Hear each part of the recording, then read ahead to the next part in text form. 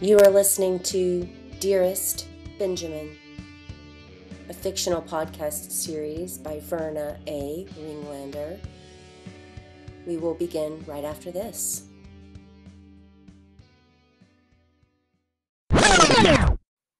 It's you. It's that shit stuck under my shoe. It's that smell inside the van. It's my bedsheet covered with sand. Sitting through a shitty band.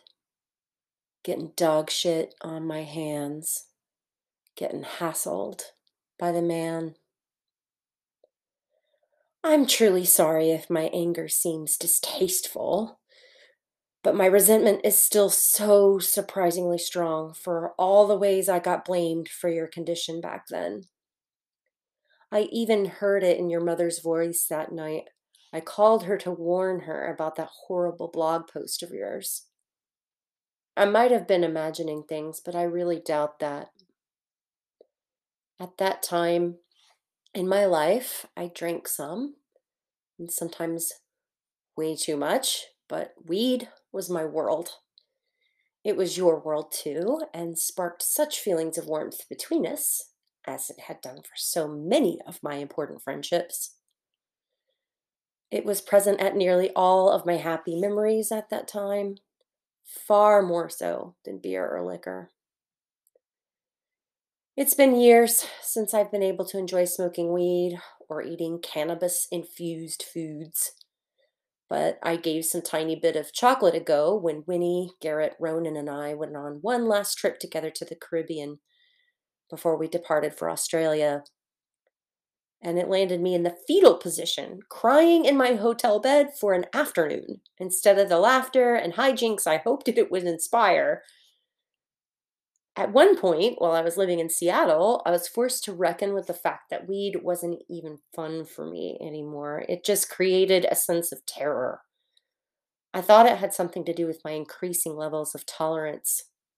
As with any use of any substance, you have to use more of it to feel good, so I stopped using it because the whole point of weed was that it was supposed to enhance my joy. I thought that by having a little after a long time there in Jamaica, that the joy would come back.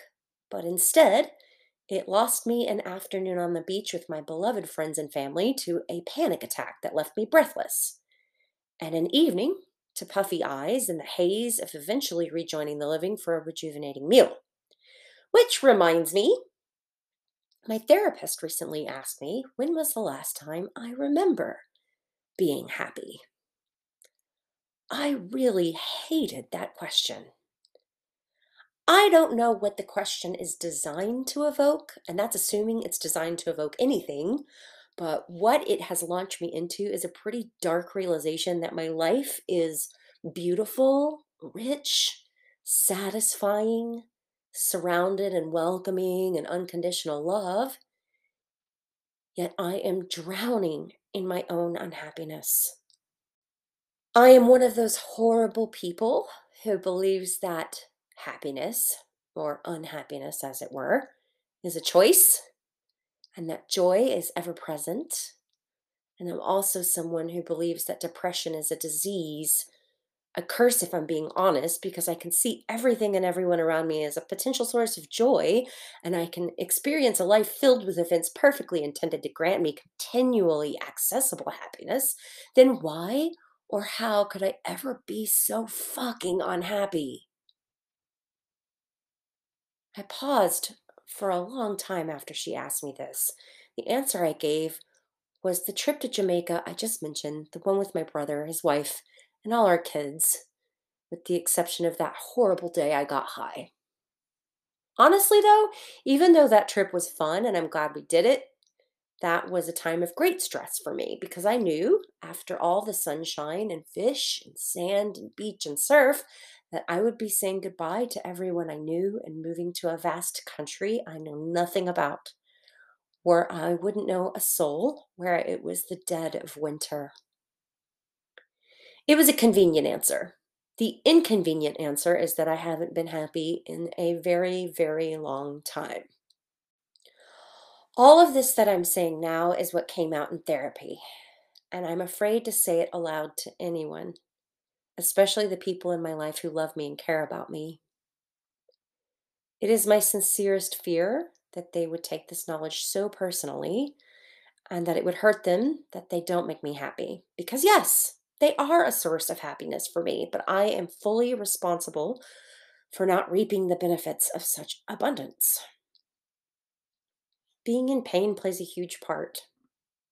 Shortly after the move abroad, which has turned out to be an enormous existential crisis for me all these months, that it is just now stabilizing enough for me to not feel like throwing something at a person who pronounces chicken as chicken.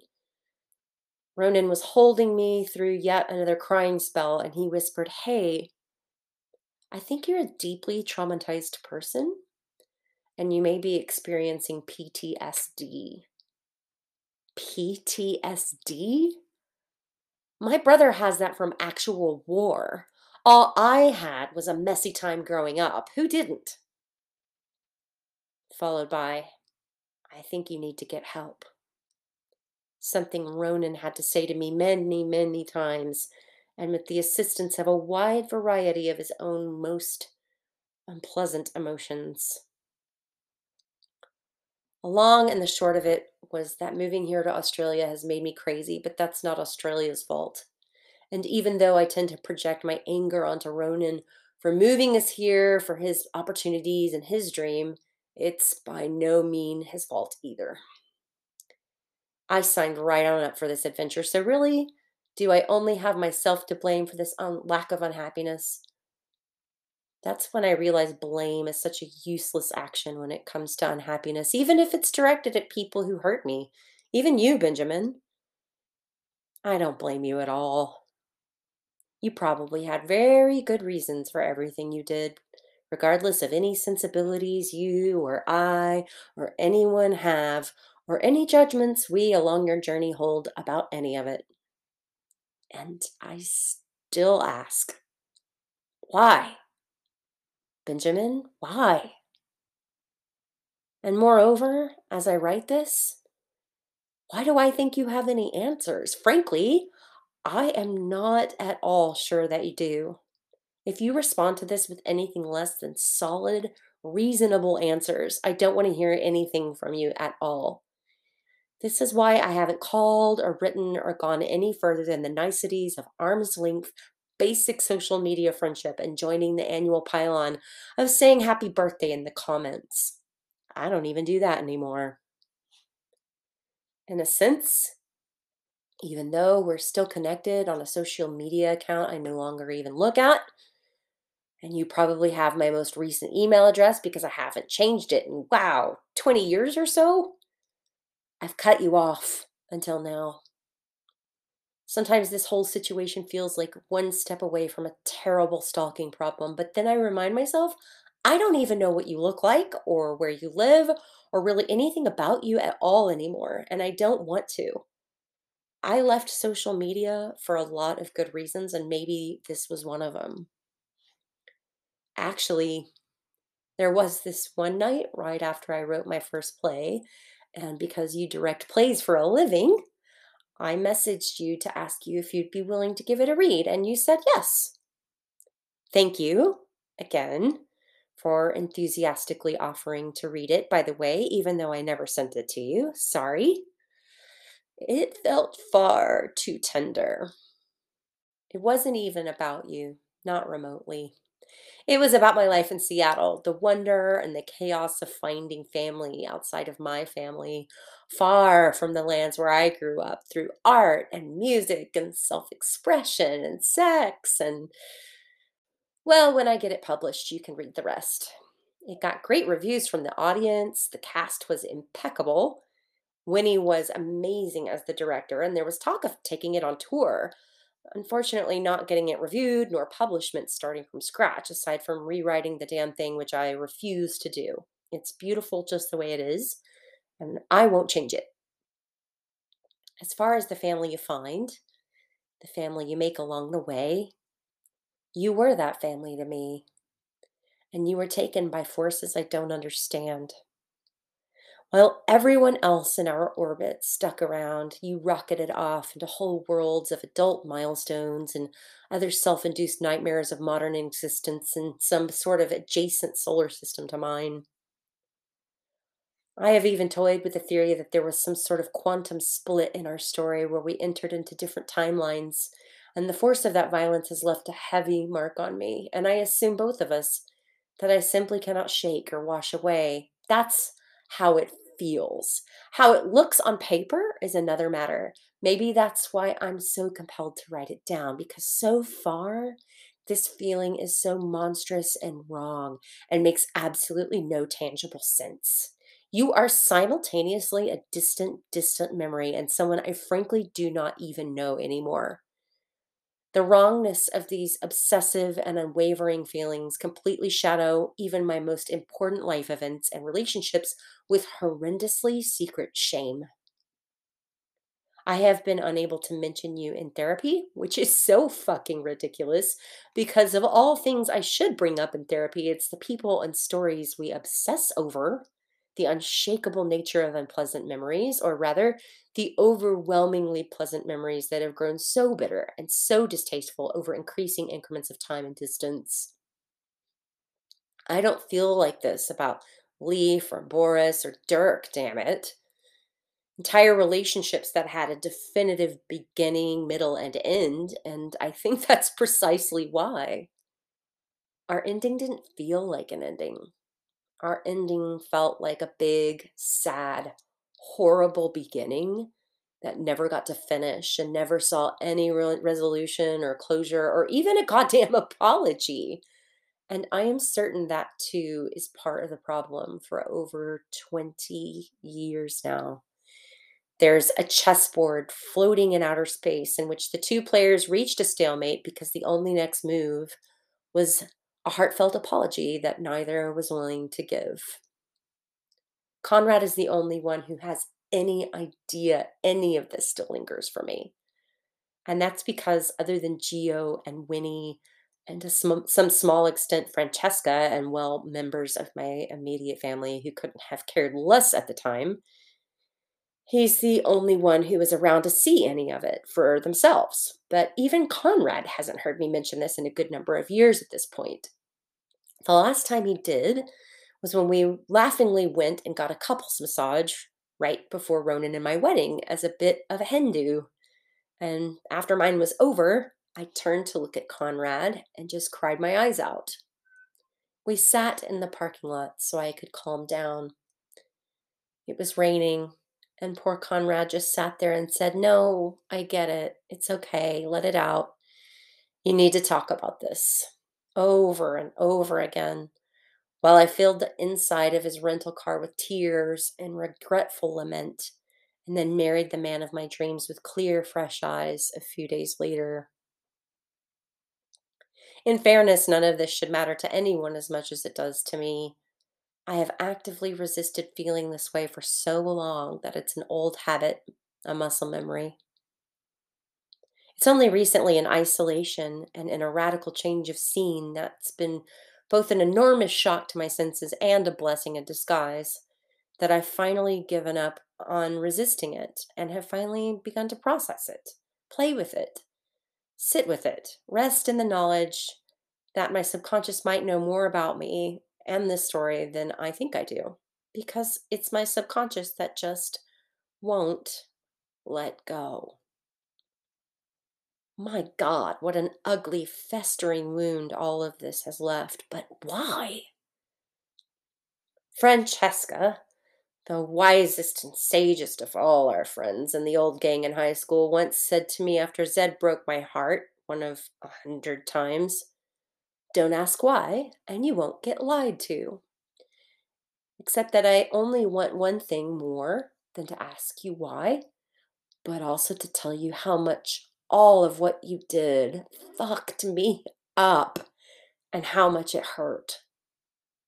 Now I finally feel like I can. Back then, you were too fragile, and I would be hated for it. And I refused to catch any more blame for something I didn't cause. It took me years of therapy up to this point just to realize that most of the abuse I got in my youth was from people, mostly the adults in my life, lashing out at me for being angry at them for something horrible they did to me. It was the unraveling of my marriage to Leaf and, to a lesser extent, Boris, that really teased this out of me in therapy.